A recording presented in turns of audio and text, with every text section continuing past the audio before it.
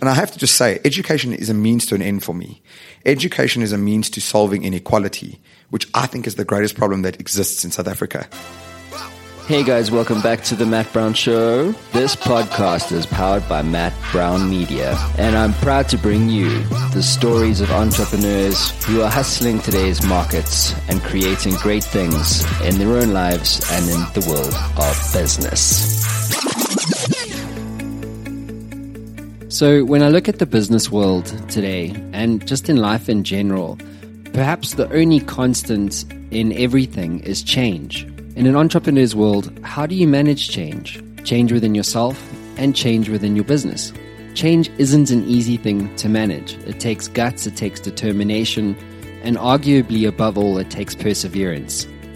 In this episode, I speak to Mark Sham about how to manage change. Now, as many of you know, Mark Sham is the founder of Suits and Sneakers. And Mark has this compelling vision of changing the education system within South Africa.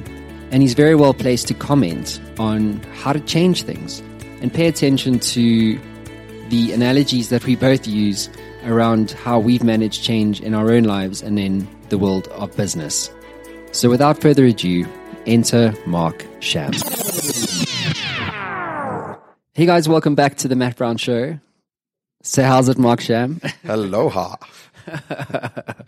So I said welcome back. So you literally are back for the second time. And if you guys haven't checked out the first version of Mark Sham's interview, don't go there. It sounds horrible. That's when we were still working out what the fuck to do.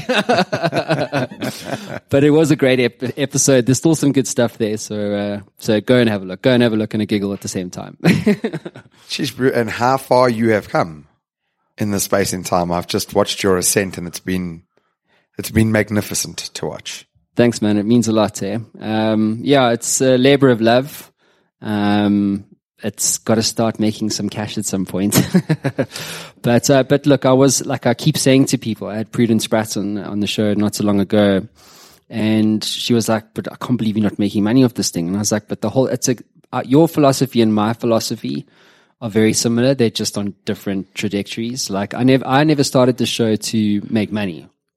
And it was about growing entrepreneurship. It was about purpose and something that was really fundamentally about contribution beyond yourself and leaving a legacy. And hey, if you make money, that's great. But it's not the reason why. Do you know what I mean?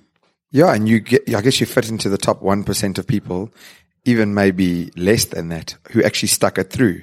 I think there's all sorts of statistics that say that they get lucky if they get 3 or 4 episodes in and then they never go back. Yeah. Even we can attest to that. It's really difficult to run a podcast.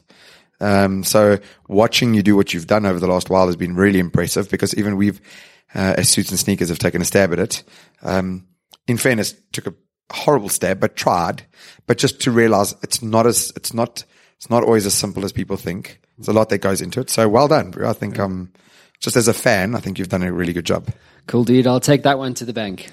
Just not the wank bank. So our burning platform to today is change. And anyone that's run a business will attest to this. And in fact, you could look broader and say anyone that's alive right now will understand that the only constant in life and in business is change. And so we're going to explore that today, and hopefully we can share some analogies between our businesses. Because when were you on the show, actually? Was it April last year? No. I remember it because I had just moved into my temporary spot, and I think it was around August or September that I was on, and we did the interview via Zoom, if I remember correctly. That's right, yeah. And what was so funny to it is that I had no furniture in the house, so I sat on a mattress and did the podcast with you. I thought you were sitting on a bed. That's why. So I don't just sit on mattresses for my health during the middle of the day. Like I said, don't go there. Hey, the one thing I had was Wi-Fi, and that was, according to the new Maslow's hierarchy of needs, it's basically the most important thing to live. Yeah, exactly. So let's start with you. Dude, I would like to say it's sounding a bit of like a wank fest now, but like I've just watched you build this amazing brand called Suits and Sneakers. And on the first time you were on the show, I was like jealous about the name. Do you remember? I was like, shit, how did you come up with that? And you were sharing the story around, you can probably relay it better. Yeah, so Suits and Sneakers, well, the name, let's start there. Actually, I got a little bit lucky with the name because we were obviously trying to go for something unique, and we were having a bit of a powwow session in my office really long ago, about 2.5, maybe even 3 years ago, before this thing became a thing. And I was trying to illustrate that how learning is about to change. And the one thing that stayed constant for the last while is that I've said that the future of education is a blend between formal and informal education. And someone just said, like Suits and Sneakers. And in fact, it's a good mate of mine, Francois Lowe, who happened to be there with me. And as he said Suits and Sneakers, I was like, dude, hold on, that's gold. And we've never let go of it ever. Yeah, that's great. So what have been so it's been 10 months. Like when you look back over the last 10 months, what jumps for you as kind of key headlines and developments? Yeah, well, the biggest one is that Suits and Sneakers was a part-time deal. But somewhere along the line last year, I think it was March or April, I made the decision that I wanted to do it full-time. But deciding to do it full-time and actually doing it full-time was two different things. So I made the decision and I tried to sell as many of the other businesses that I had. Some of them were always just for fun anyway. But the biggest development is that from 1 Jan, we became a full-time gig as far as Suits and Sneakers goes. We've got staff. You know, we've got a co-working space, which is something we were talking about. So yeah, certainly from that end, there's been a quickening over the last 10 months, as you say, because when you go from doing it on the sidelines to doing it full time, it changes the game. And I gave up every other crutch I had, every other alternative revenue source, because I felt like anything that I was doing in other directions was stealing opportunity cost, I guess, to work on Suits and Sneakers. So it's been challenging from that end, because just because you love it and just because you would understand this, just because it's got notoriety, doesn't always mean immediately when you need to, you can turn it into money.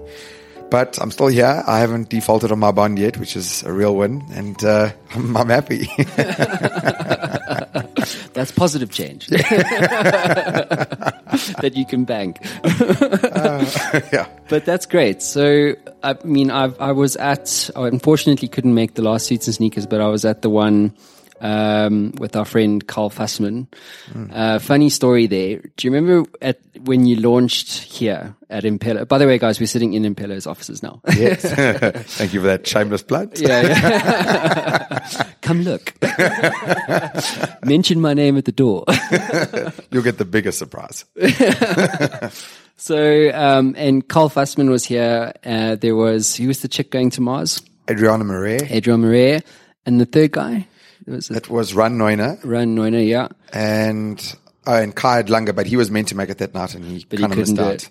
So anyway, it was a bit of a scope up here, lots of speeches and stuff. Carl did a bit of a teaser for his main speech at Think Suits and Sneakers 4.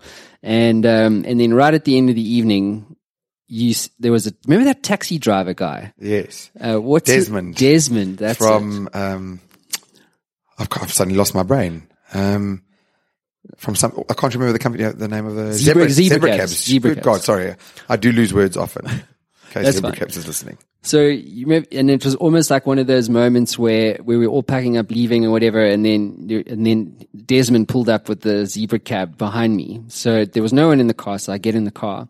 And he drives 10 meters, and Carl Fassman, Adriana Marais, and Carl's manager all get into the taxi. Yes. And I was like, this is almost like a dream come true. You know what I mean? Or just like talk about because there's an old thing, like if you hang around people that are successful, this is probably a shit example, but if you hang around people who are successful for long enough, you'll eventually get an opportunity.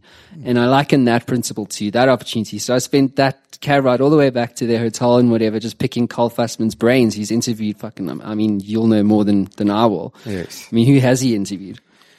Well, before I get into that, you obviously were rewarded for a good decision that you made that night, because I remember that very clearly. Basically, what we had that night was like a meet and greet for select guests. And we had a few drinks that night. I don't think anything was out of control, but we all had a few drinks, and you had made this decision not to drink and drive. And look how that worked out, because I think you were waiting for an Uber to come your way. And I was like, no, dude, I mean, Desmond's right here and I actually don't need the lift.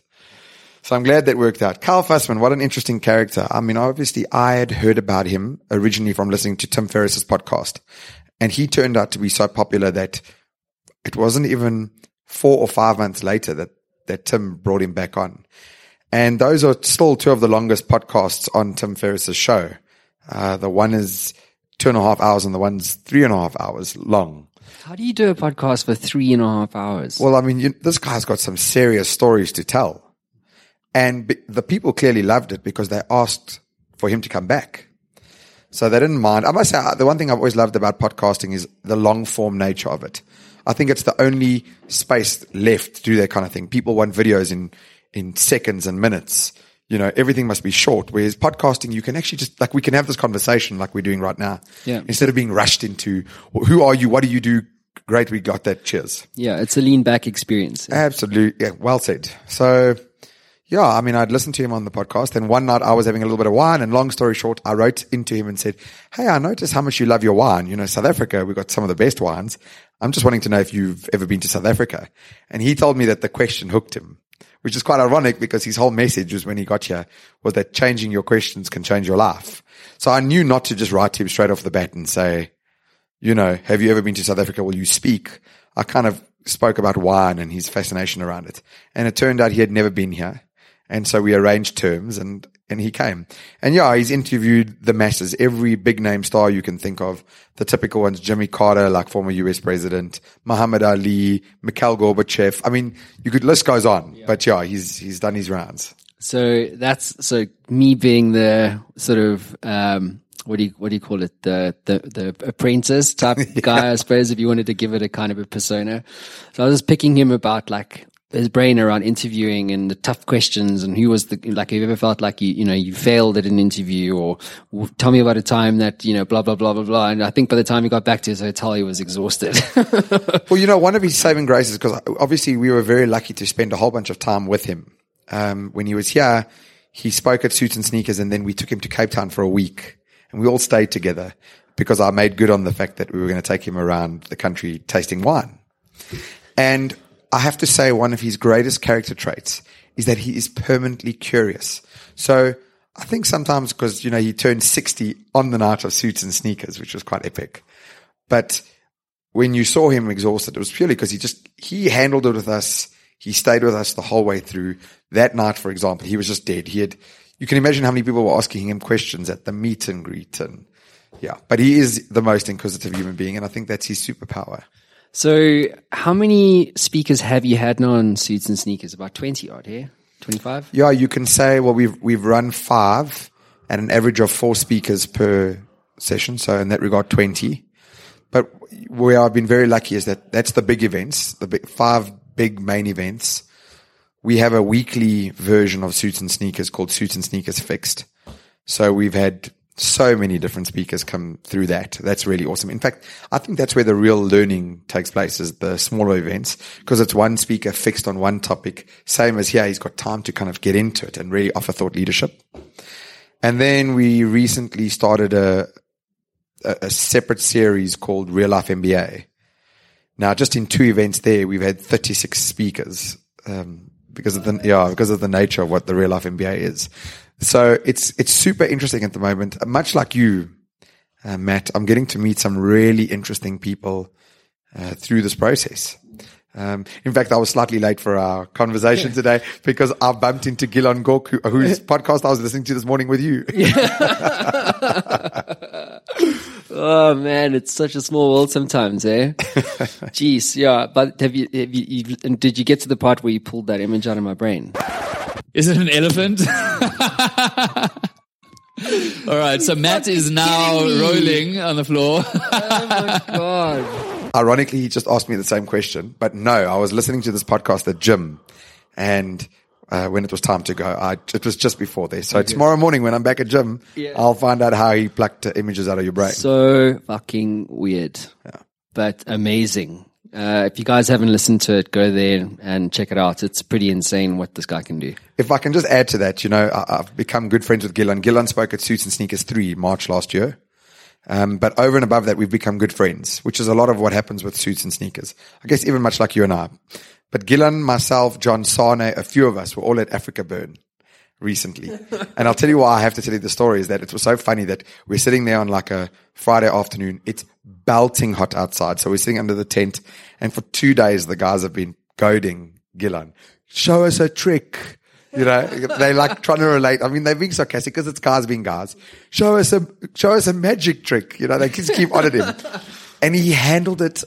I'll never forget. He handled the 3 or 4 occasions that they went at him so well. Didn't say anything.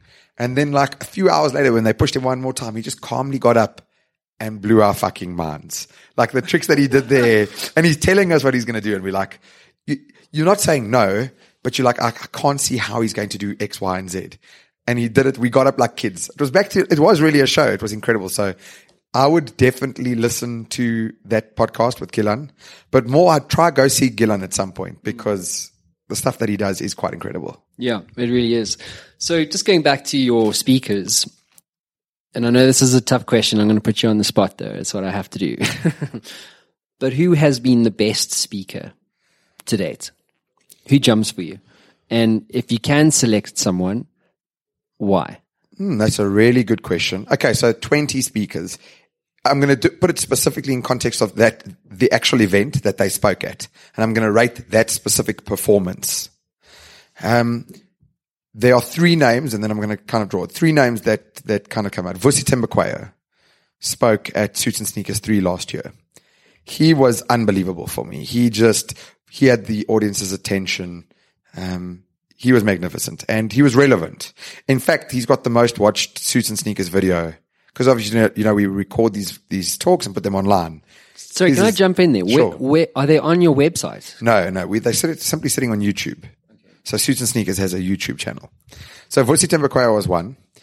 The same night we had Dusty Rich, who's a comedian, and he came back now recently to MC the 5th Suits and Sneakers. But he spoke last year, March, at Suits and Sneakers 3. And the way he orates his angle, because he's funny, but you know, these comedians, the really good ones, are super intelligent. So they're not just funny, they've got a great angle.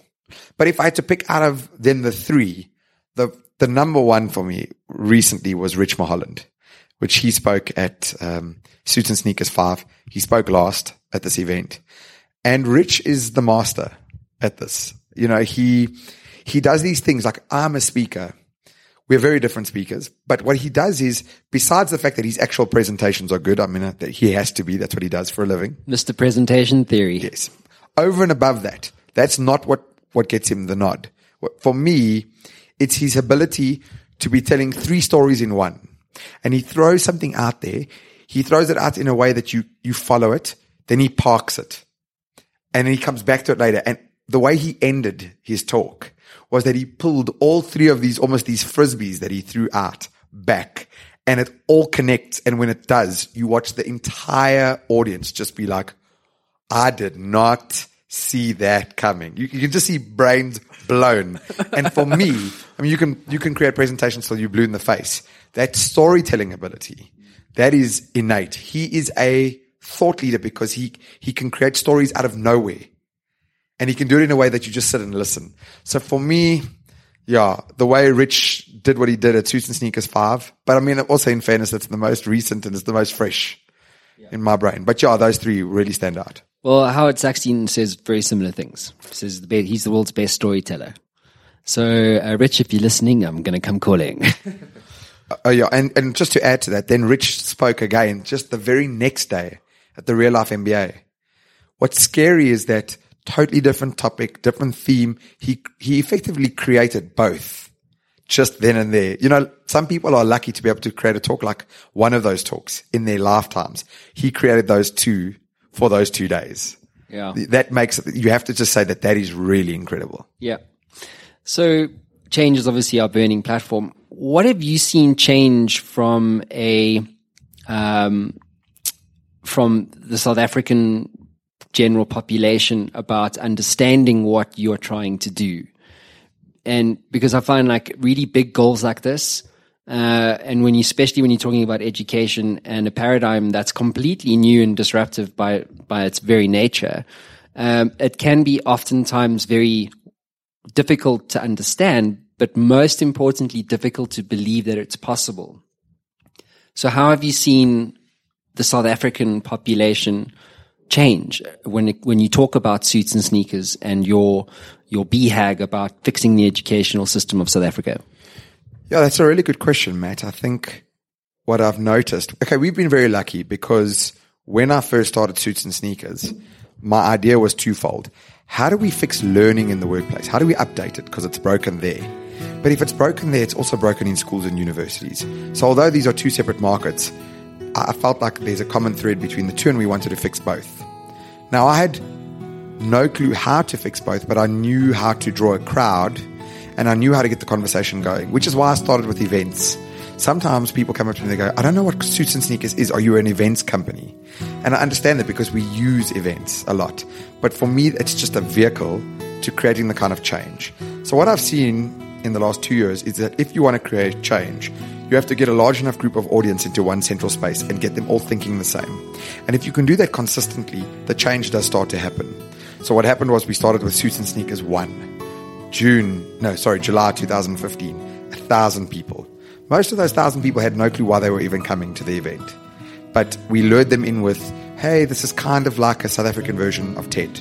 Because I needed something that they could relate to. And Gareth Cliff was talking at the first one. So I had two angles, a familiar face and a familiar concept. But when they got there, I was trying to explain my why. That learning is broken in the workplace, learning is broken at schools and universities, and this future is coming at us that is exponentially changing. And the current system simply won't do.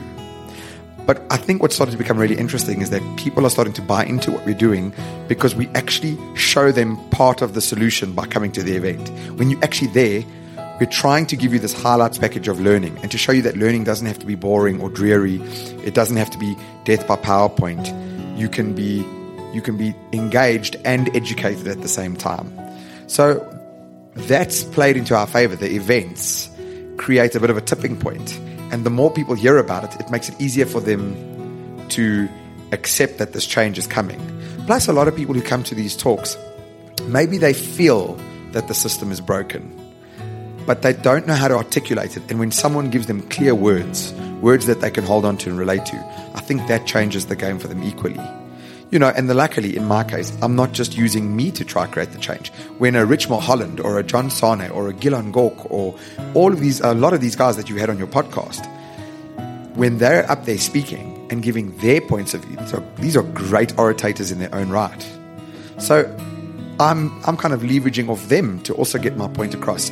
Go up there, give people great value in the form of thought leadership, but also make it super fun and super interesting so that people go, that's what education should be about. And as soon as they've had a little bit of taste of what it should be about, then it's very hard to unsee how broken the current institution is. Sure. And from a corporate South Africa perspective, you're obviously doing these massive events with, between 3,000 and 4,000 odd people. And obviously that's going to grow as you kind of mature and you go into like Suits and Sneakers 52 is probably going to be like in a stadium somewhere. I hope that actually manifests for you. I really do. But going back to corporate South Africa, how have they changed in terms of their attitude towards supporting you in your vision for South Africa in terms of education? Stay with us. We'll be right back. Hey there, I know being an entrepreneur can be a very lonely experience. You sometimes get stuck, don't you? Well, if you're like me, being stuck sucks. But what if you could access the minds of over 850 CEOs who have built companies generating billions of dollars in revenue and access all of that knowledge in a fraction of a second? Well, the good news is you can literally do that today. What my team have built is Matt Brown AI. It is trained on all the interviews, over 850 of them that I've done to date, all my books, all the knowledge capital that has been generated over the last 10 years right here on the Matt Brown Show. And you can get access to all of that right now for free. So how do you get access to this? Well, head on over to mattbrownshow.com and at the top you'll see community. Hit that link, sign up, it's absolutely free, and you'll be given instant access to Matt Brown AI and a community of over 100,000 subscribers.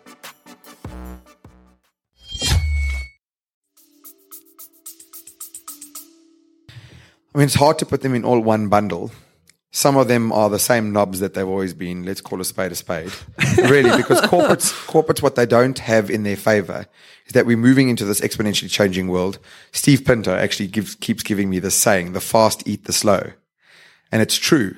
And so what corporates have to do is they have to reimagine all their processes so that they can move faster. And I think people don't like to think about it like this, but Google and Facebook, for example, are corporates.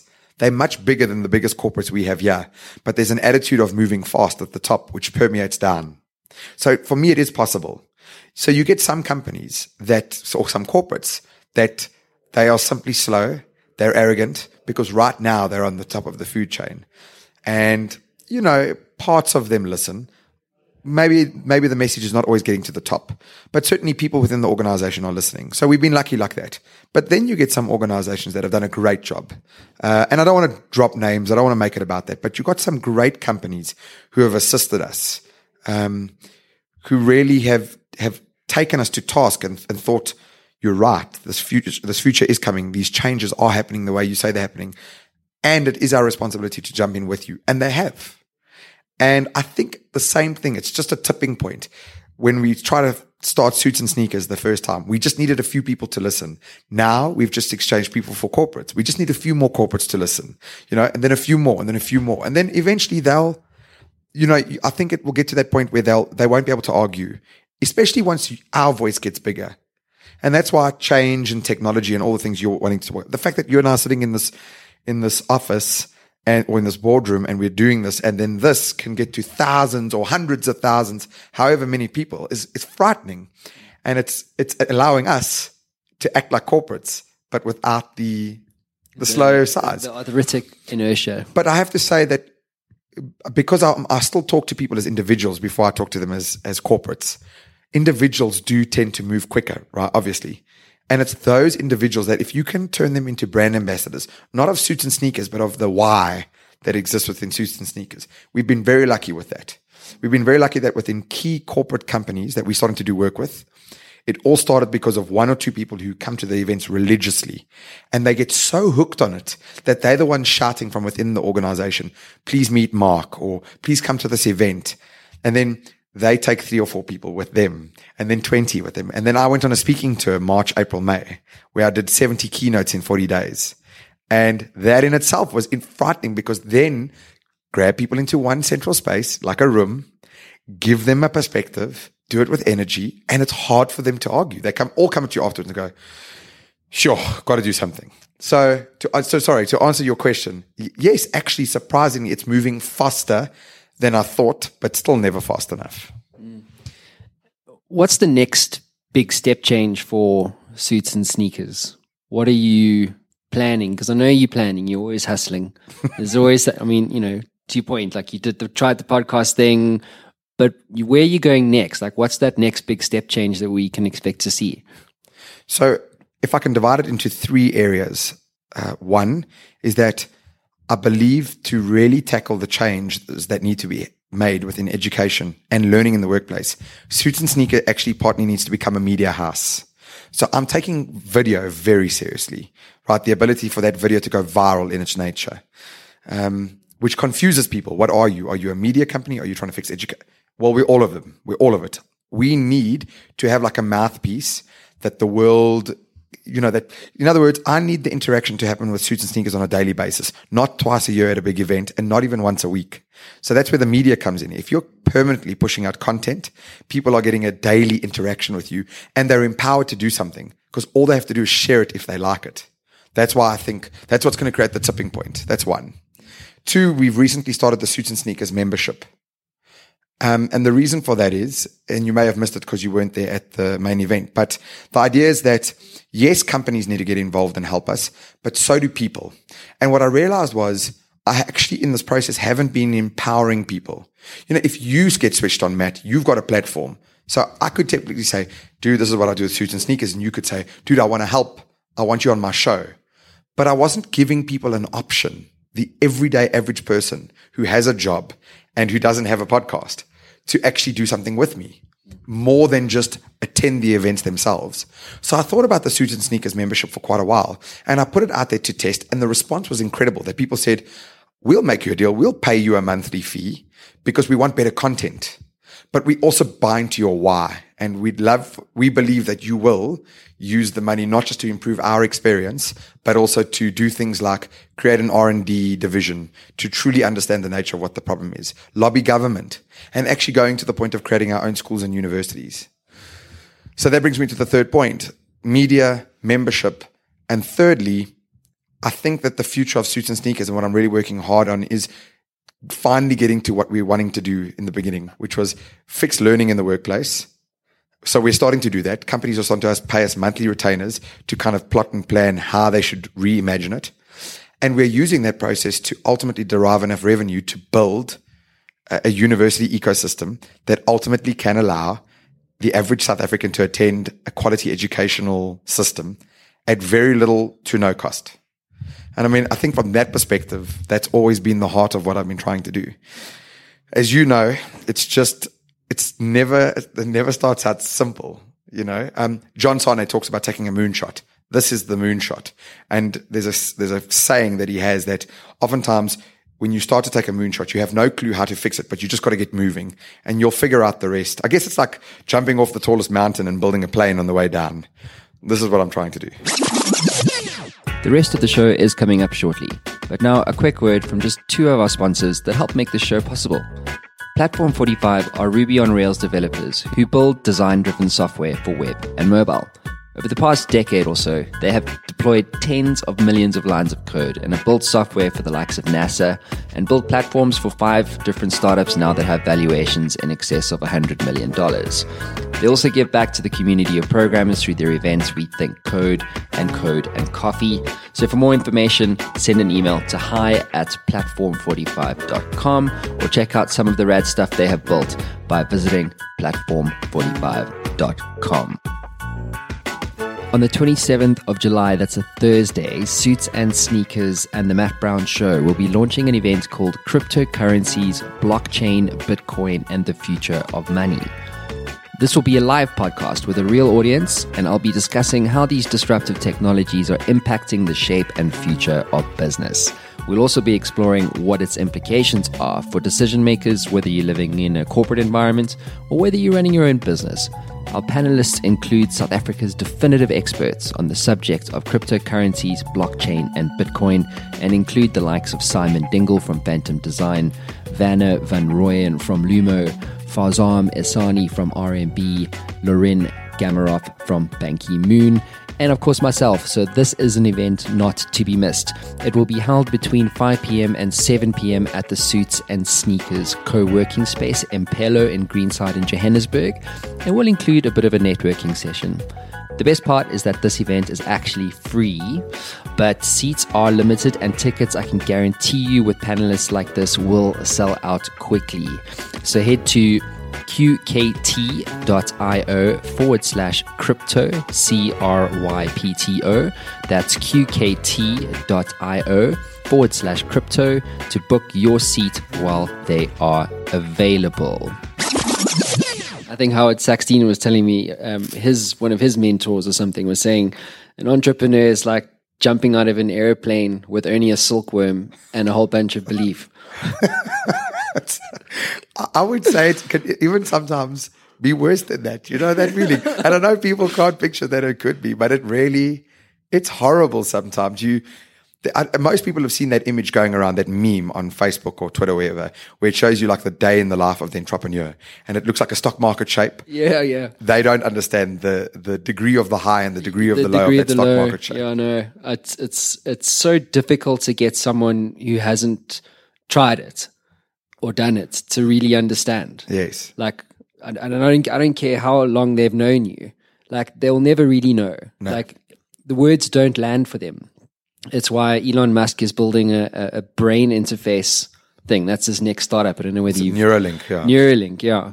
Is to stop that from happening. So you really get all the emotions and because I mean, I'd love to be able to translate that or just to get someone to understand, you know, because I keep mentioning Howard for some reason, but we were talking about this thing that, or this principle that anybody can be an entrepreneur, but it's not for everyone for that exact reason, because it's so fucking hard.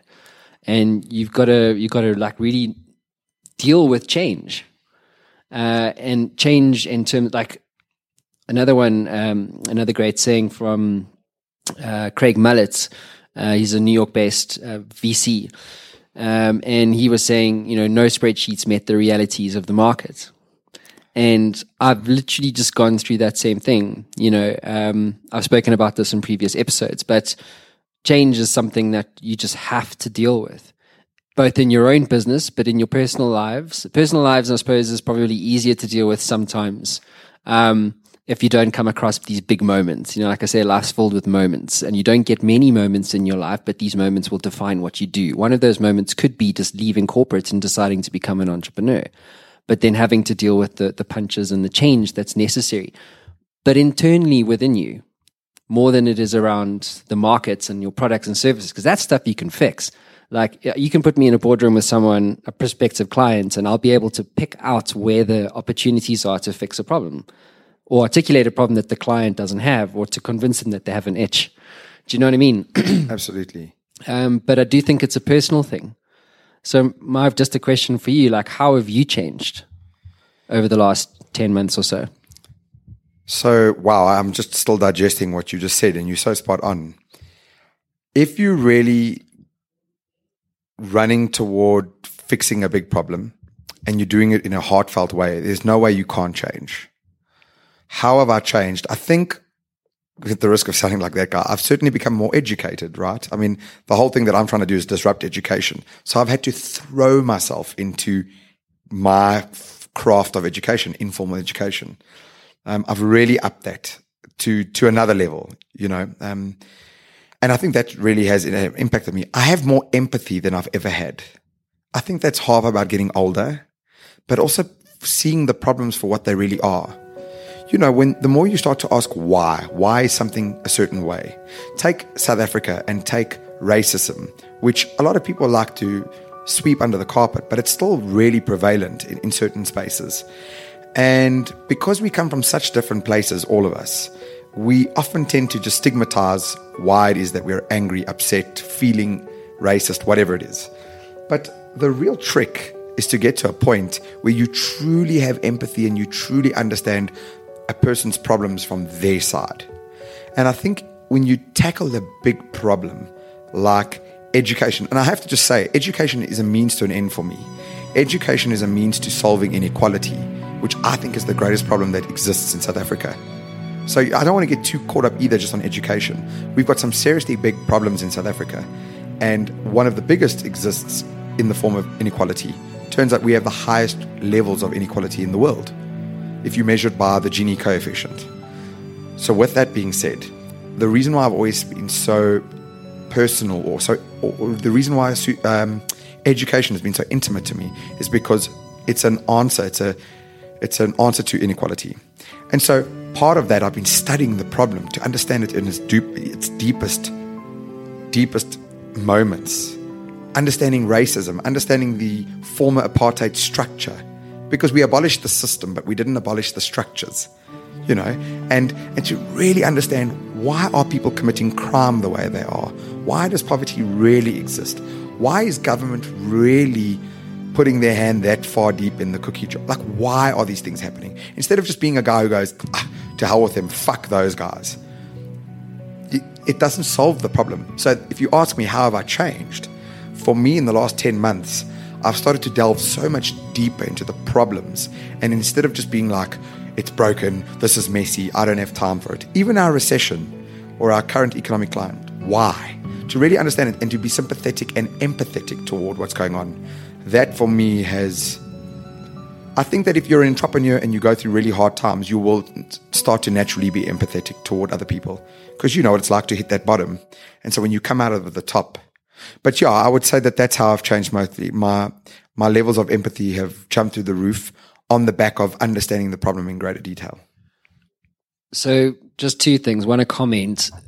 I always ask why, as you know, at the end of an interview, because it helps really understand.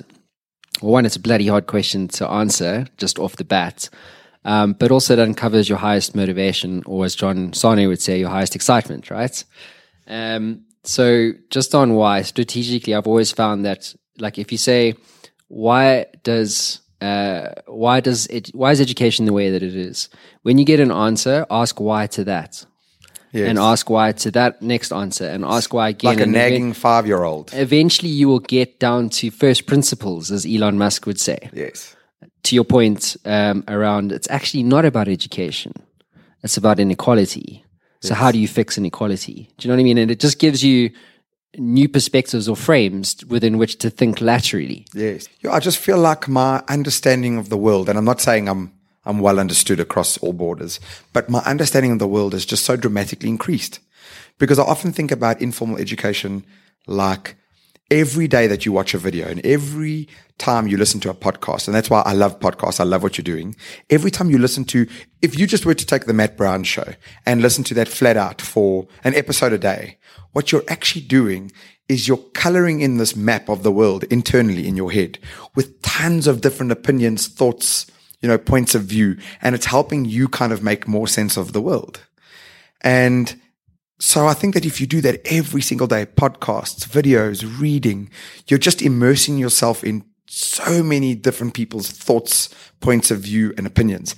And eventually you start to understand lots of whys, why the world works in many different ways. And then I think it makes it easier to spot what the problems are. And then it makes it easier to spot what the gaps are. And I guess what an entrepreneur truly does is solve big problems for whichever entity. And if the problem is big enough and valuable enough, you will make enough money. So I feel so equipped, and I feel like it's just starting to convert to a monetary sense. For the first time, I feel like the money that I'm making in my life, it's not in direct proportion to my value yet, but it's getting there. And I'm starting to take that so much more personally because I'm in an industry where no one's really doing it the way we're doing it. So I feel like every cent we make, we've earned. And that's probably the best feeling. But my understanding of the world at large is so interesting. And I guess with that comes empathy. So you mentioned that you dug deeper into education. What is maybe there isn't an answer to this, but as you've dug deeper into the problems that exist within the education system specifically, what jumps for you as like a key thing? Like if you could solve one problem, whether it's a structure or systems related, or maybe there's an interlink between those two things, what is it? What have you seen? Yeah, look, there's a handful of touch points where it's broken. If I were to pick a highlights package, one is that learning should be fun. So what we're seeing with learning, whether it be in the workplace or at school and university, if people move toward learning in this way, if you hear people go, oh God, I have to do that thing. Oh God, I have to go to that workshop. Oh God, I have to go to that conference. Oh, that guy's presenting. When anybody has that attitude toward it, it's telling me that it's not truly adopted. And it's so ironic because it goes against the first principles of what learning is about. Learning is fun, it's addictive, it starts to equal progress, and that's addictive. So I feel like we've missed out on, we truly haven't understood in our current institutions, schools, universities, and the workplace, how to make learning fun. So style, if we could call it style, is a key factor that we need to work on. But then more than that, I guess it's also just how we think about learning. If you think about education as a vehicle toward upgrading your app, and if you think of yourself and your brain as an app, and not to reduce you to software and hardware, but you are an app in this world, and the world is changing. Windows 95 was a great operating system. Was it? Was it? Well, in 1995, it was incredible. If you ask me to use it now, hate it. Yeah. So the thinking to say to someone, oh, I got a degree 20 years ago, all I hear is, oh, I'm still running on Windows 95. I don't see the need to upgrade. And I think that mentality is hurting us in schools, in universities, and in the workplace. We're telling kids, just get this piece of paper, then you sharp. It doesn't work that way. It should be, yes, you can go to varsity to learn a specific skill. Then you've just got started. Welcome to the world of ongoing, forever education. But we're not telling people that. So that mentality. And then obviously the things like Sir Ken Robinson and them talk about, that intelligence is broad. And what the schooling system does, what the formal education system says is, are you good or bad at math? Are you good or bad at science? If you're bad at those two, you're actually not intelligent. Whereas that's one form of intelligence. dance and art is another form of intelligence. You know, Ronaldo and Messi, watching what they can do with a football, that's a certain type of kinesthetic intelligence. You know, so they've got it on their high end. But at school, we don't praise the football player like we praise the mathematician or the scientist. But they're all just forms of intelligence. So there's so many of these old, archaic, outdated methodologies being taught in schools, in universities, in the workplace. And you look at it, we've just accepted that these are all true. And what we are, if you think about it, we're just producing a world of non-critical thinkers. So you take, some people get out of the system, they just follow blindly. Some take their 20s. You know, the most successful people often were Messi in their early teens and 20s because they're actually unwinding from the system and recoiling to really understanding what's out there. I mean, you know, Matt, I could go at this with you like for long, right? Yes, I don't want to do it because I could go, but yeah, I mean, unfortunately, I just can't pick one point. I think those three are pretty sound. So you're familiar with the term change agent? Yes. If someone is a change agent or an agent for change, I would regard you as an agent for change. I just want to pick up on one of the things you just mentioned around people almost settle, to use another term or word, for education. They've settled for the education that they got. And when you settle for anything, it's generally when you've given up. And you won't upgrade from 95 to whatever, Vista. Remember Vista? Microsoft, if you're listening. But I'm always fascinated about what makes someone change something about themselves, in their businesses. They may be in a shit relationship. They may just be complacent with life, depressed, or whatever the situation might be. But there's tons of people out there listening to us right now who may not be happy with the status quo. They've settled for whatever reason. So what creates the spark in someone to change things? So I think the one thing we've got in our favor with education, and more specifically learning, is that it's actually innate in all of us. We are learning machines. That's what we do. Even when we don't think we are learning. I guess it's just the rate at which we're learning. Is it keeping up with the rate of change? So I've often had to deal with people who tell me not everybody is an active learner like you. And I just disagree. We just haven't managed to switch on their hot button yet. And I think that when you can make this relatable, that's why I think we've done so well with Suits and Sneakers, because I don't have a formal education. I'm on the other end. And it's so ironic that a guy who doesn't have education is trying to fix it. But I think it had to happen that way because I'm relatable. And the message, forget me, it's relatable. So what I've found is that you can never judge people and be sure that this kind of learning won't switch them on because they've never really responded to anything else, be it in schools, university, or the workplace. People have the weirdest tipping point. But I think the thing that's in our favor is that people are innately learning machines. So have you ever thought about it when people who might be in a bad place in their life just find a hobby or something that just sticks for them, and then they almost consume everything in it, you know? They become learning machines because that hot button was just switched on. So I think there's a variety of factors of what you can do to push someone's hot button again. But largely just showing them the things I was telling you about earlier, just showing them that intelligence is broad. That's why Sir Ken Robinson's Do Schools Kill Creativity is the most watched TED Talk of all time. Because it's a dry old English professor telling you, I am a professor, let me tell you how we got it wrong. The system's wrong, you're right. Don't feel marginalized. You probably were marginalized at school, but we were wrong. That message got him, he's got polio, or he had polio in one of his legs.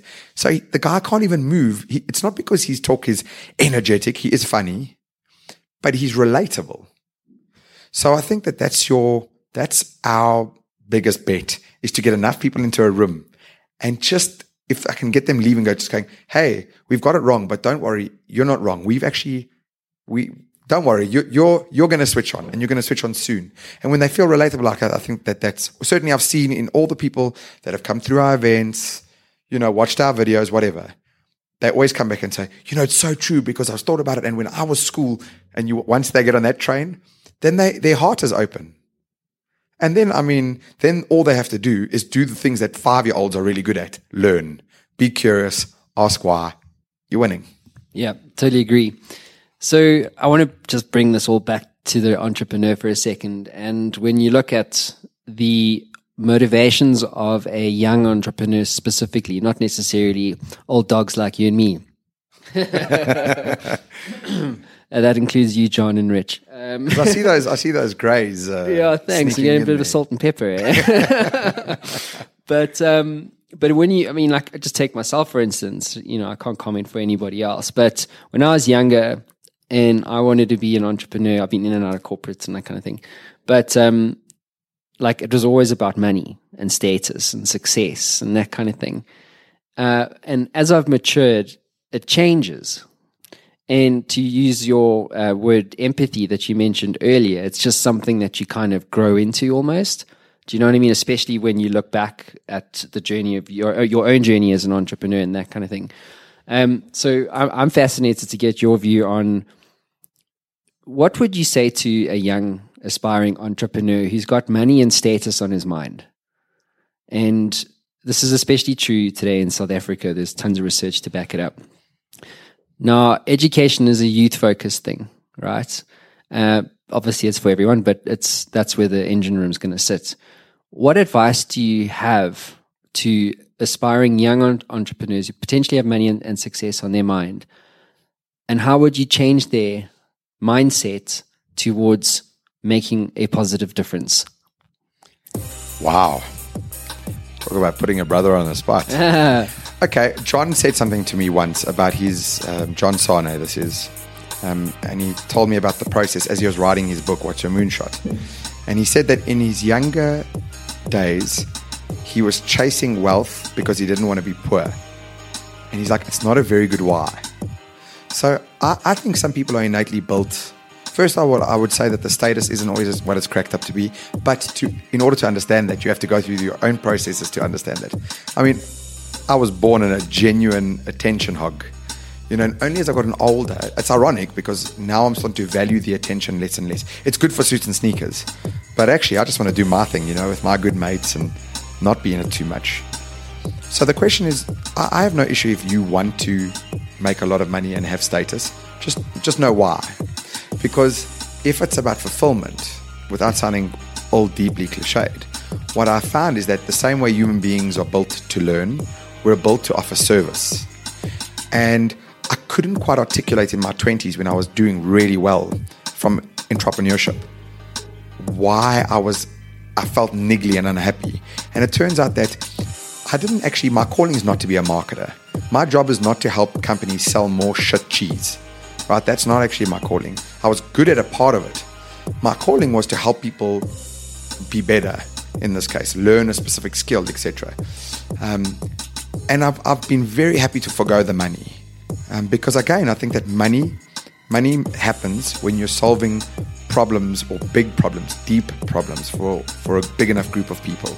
That's what Peter Diamandis says. The new billionaire is a guy who solves the problems for 1 billion people. But what you get with that is that the byproduct of excellence is money.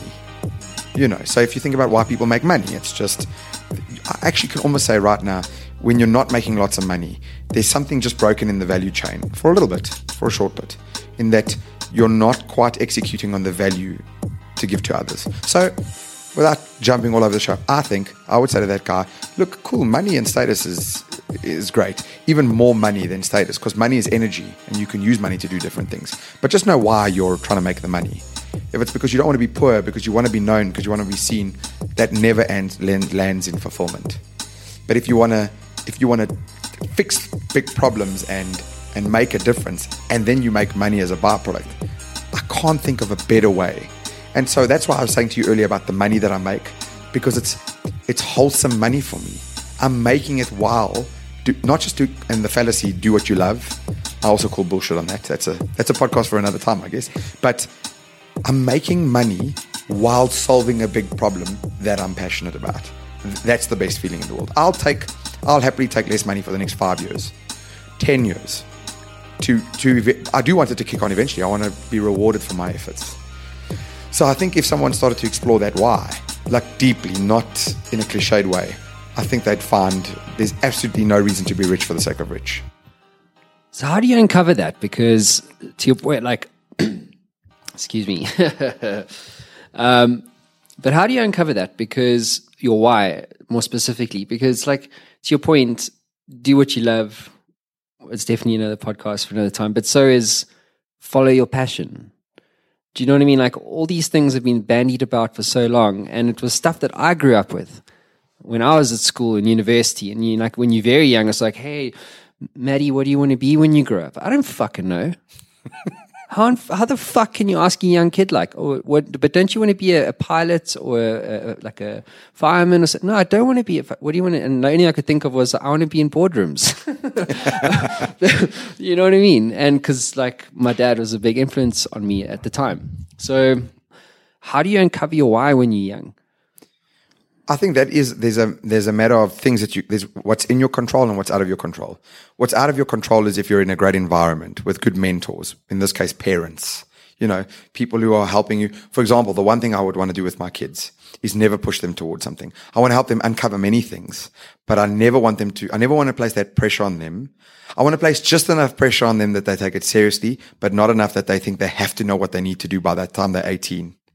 I'd love to see what would happen if everybody married their girlfriend when they were 18 and how that works out, Hell no. Yeah. So that's one side, but that's the side you can't control. The side you can control is something that worked for me. I guess it comes down to two things. I can only say from personal experience. One is Steve Jobs always spoke about putting dots on a map and that you can't see how the dots connect going forward, but at some point you look back and they connect. Well, I think the sooner you do more things and try more things out and put more dots on the map, that's really in your favor. Because eventually you will wither, you'll grow tired of you'll kind of get a feeling in a sense. But I guess that's the next key, is putting dots on the map and then always having a level of introspection to ask yourself. And so I guess we have to touch on it for 2 seconds. Doing what you love. I think there's a very short way to say why people shouldn't just do what they love. I have an analogy. If what you love is collecting different patches of dirt, is that valuable to other people? If it's not, that's the worst advice you can give a youngster. Do what you love. Do what you're passionate about. Well, I'm passionate about spending all my time outside mucking about with dirt. Unless you're about to open up a whole brand new niche, which it's a long shot. Rather don't. Don't encourage your kids to do what they love. Encourage them to do what they're passionate about in a way that thing also makes a big difference. I think that's the defining patch. Does that make sense? Yeah, it does. Like I think that's the key because there's many. I mean, Rich Mulholland actually talks about it a lot. He's passionate about staying at home with his family and eating cake. Like let's separate those things. I think you have to do things that you're passionate about that make a big difference to others or that solve a big problem from an economical perspective, and then you are winning. So in my case, it came down to I have a personality that wants to be out there, wants to share my points of view. By nature, I'm a teacher. My thinking. But then added to that, we've got this gaping, massive problem being education and learning in the workplace. And they're both so broken. And if we get them to come right, there's so much value for everybody involved in that. So this is where you got a thing where aligns what I'm good at, what I'm passionate about, and what could solve big problems. That's why I believe in Suits and Sneakers. I think it ticks all three boxes. And I think that if you could think about it like that, that's a good framework for why should you do something? Why should you go on your own? Or why should you just stay in a job until or why should you just not just spend your life traveling and work it out? I don't know. But definitely don't just do something because you're passionate about it. But also don't just sit and do something because, that's my job. Yeah, I have an expression for that one. If you give the world what it wants, you won't give it what it needs. You need to write a book. you need to coin a whole bunch of your phrases. You're a guy who I mean, throughout this podcast, I'd love to count the different quotes that you've come up with. Yeah, that's thanks to everyone else that's been on the show. So very, very few of them are mine. Why don't you write a book, Matt? I am actually busy putting together the skeleton for a book. quite seriously. And what turned me on to it in a big way was watching the process that John Sane went through writing What's Your Moonshot. I was intimately involved in that. I was there right from the beginning when he said, dude, I think I'm going to write a book. And obviously I wasn't there writing it with him, but I was so heavily involved in the process. Him and I talk pretty much every day. And what a cathartic, is that a word? Yes, it is. The act Cathartic. of catharsis. Like what a cathartic process, because he's right. If you want to be really good at something, teach it. And I think that that's what a book will do, but also the avenues that it opens for you for the good, So I guess the book has to start around trying to solve a problem. What problem can we solve? Otherwise, don't write the book. Or can it inspire? So yes, I am, but I also don't want to do what I did with the podcast where it's like, I'm doing a book. And then like a year later, people are like, oh, so you're doing a book, right? But I have really, I would say once a week, I give it, half an hour to an hour. I just write some thoughts down. I just put a skeleton down. And what I do is over time, it just starts to be a little bit more clear. What about you writing a book? Yeah, I've had a few people ask me, and I've spoken to Rich about it. I've mentioned it before, but I'm giving a talk called The Big Red Button, How to Make the Stuff You Think. And it's really, the premise of it is really around everything that I've learned, because I should not be sitting here having this talk with you right now. It goes against like pretty much everything that I was 2 years ago. And to your point, and going back to the ridiculous onion story that I was telling earlier, like I've literally become like a new person. Like I used to script these shows like I can't tell you, just so I didn't sound stupid, and now like I don't. And I've become comfortable with being here. And if I had to choose between consulting versus being here, if I could make this a business, a real business, a big fucking business, then I would do this all the time, because nothing gives me like greater joy than having these kind of chats and getting those things out of people's brains. Because unless going back to the types of learning, like a book, it's fine, but once a book's out there, it's like you get a very quick increase in consumption and then it's down. Do you know what I'm saying? In general. Yes. It's literally like a moonshot. Sorry for a bad example. But with podcasts, that content's going to live forever. And it's, this better than I do in many instances, that like this stuff will be forever. Do you know what I mean? Like it's never ever going to go anywhere. It's like the blockchain. The world could end and the blockchain will still live, But I have learned so much and I am thinking about it, and I'm going to do a big event for the 100th podcast. I want to get all the previous guests from the show, fly them in if necessary. I'm going to do my own little small version of Suits and Sneakers just to get everybody around a room. Again, going back to your kind of concept, and have them all just have a bit of a thrash and hang out and do a 100th podcast with media there potentially and whatever, and use that potentially as a kind of a platform to launch the idea for the book. But the talk is it's starting to, like you said, you spend an hour, 30 minutes a day writing those little notes. Yes, a week. Sorry, yeah. And for me, like that talk is the start of it. Absolutely. Well, I mean, I think you're in the world of media. And to go to your point, if anybody's listening that listened to our last podcast together and this one, we joked, but they will note what a difference it is between then and now. And I think equally, Matt, what you're doing, without starting to sound like the teacher, is that you are putting your own dots on the map. And that's why oftentimes those labors of love do turn into something incredible. It will come. I really do believe. I really believe that at some point you're going to look back and go, oh, hold on. He has a few different ways of how to bring this together. Because the quality of the podcasts are good. You only have to, if any of you are listening and you're listening for the first time, because I'm going to punt this through Suits and Sneakers, obviously, go do yourself a favor and go back 10 episodes, listen from this one back. And there's quality. You've managed to isolate these South African personalities in business, entrepreneurs, etc. And you are getting really good at extracting thought leadership out of them. And that is valuable. I just think unfortunately we fall behind a little bit in South African terms on podcasts as a whole. I don't know why it's still so hard. It's growing, but it's still really slow. the adoption of podcasts. But hell, we'll just listen to the radio all day. It kills me. It murders me. But what I do know is that once people convert, it's impossible. It's impossible. I mean, you can think about it for yourself. I don't know what podcasts you listen to over and above, but I cannot go back to listening to the radio that's what I do with my time. It actually grates me, hey? Jeez. Like if just today, because my phone battery went flat and I had the misfortune of driving for 30 minutes, and I was like, what am I going to do? Sit here on my own in the silence, silence of that's deafening in many respects. And I was like, oh, fuck it, I'll just turn on the radio. Dude, no, bad idea. Depressing news, nothing informative, like music that's not really helping you learn, or do you know what I mean? Like it's like radio is like skin deep. And ads. Yeah. Oh my gosh. And the shit that brands are punting out there. Yes. There was an ad, a recycling company, right, was doing this ad with Psytrance music. Yep. Like what? I mean, what planet?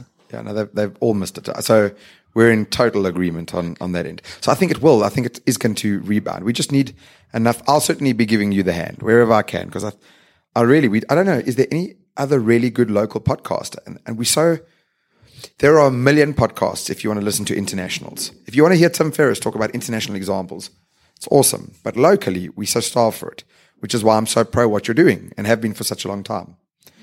Anyways, that's it from my end. I can sometimes give a proper go. Dude, thank you so much. And thanks for coming back onto the show, dude. It's been a real pleasure. I won't lie. Now that I know you a bit more, I've listened to your show many times, everything that's happened. This is so much more fun sitting across from you, not sitting on the mattress. It's a better view rather than your bed. Having a good laugh, getting deep, mocking the world. I mean, it's Mark. And being able to say fuck a lot. I mean, I'm particularly happy about that. I just want to say that.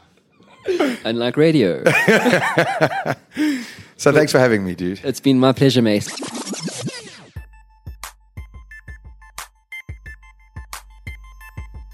So news about the Matt Brown Show this week. When I first started podcasting, I never dreamt that just 18 months later, I would have a loyal listenership in over 100 countries around the world. Over the past few months, I've received numerous requests from people asking for help in relation to helping them build their own branded content media platforms like the Matt Brown Show.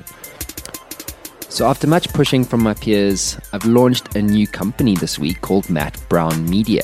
And it's a company that designs and builds podcasts for business owners and brands who want to tell their story in a fresh and exciting way to the audiences that they're trying to reach. And why wouldn't you want to jump into this space? There are currently over 1.5 billion Apple iTunes podcast subscriptions. That's effectively a quarter of the planet Earth, and it represents the next new wave in South African media. So to celebrate the launch, I've written a report. Yeah, you could actually call it more of an ebook actually, but it's called the Pod Power Series. It's a 4-part series which explains how I built Matt Brown Media using the Matt Brown Show, and will walk you through the details of the world of podcasting. Simply go to mattbrownmedia.co.za/podpower to download this free guide. Hey guys, thanks so much for listening to the Matt Brown Show. It's been an absolute privilege having you with us. And remember, if you'd like more information on Digital Kung Fu or our guests and the full show notes, all you have to do is head on over to digitalkungfu.co.za and you can catch us all over the social media graph. So till next time. Ever wanted to become a best-selling author? Well, I'm in the influence business and I work with business owners and CEOs and business leaders to help them scale their influence. And we do this as a team by helping you to become a best-selling author, sought-after speaker and industry influencer in only 30 days. My team and I have developed a system that delivers a best-selling book and a launch campaign 300% faster and at 50% less cost than anyone else in North America. This system is incredibly efficient. One of my clients clients, Haiku went from a 2% share of voice globally to an 11% share of voice globally in only 7 days. If you'd like more information, head on over to showworksmedia.com for more. That is showworks with an X.com.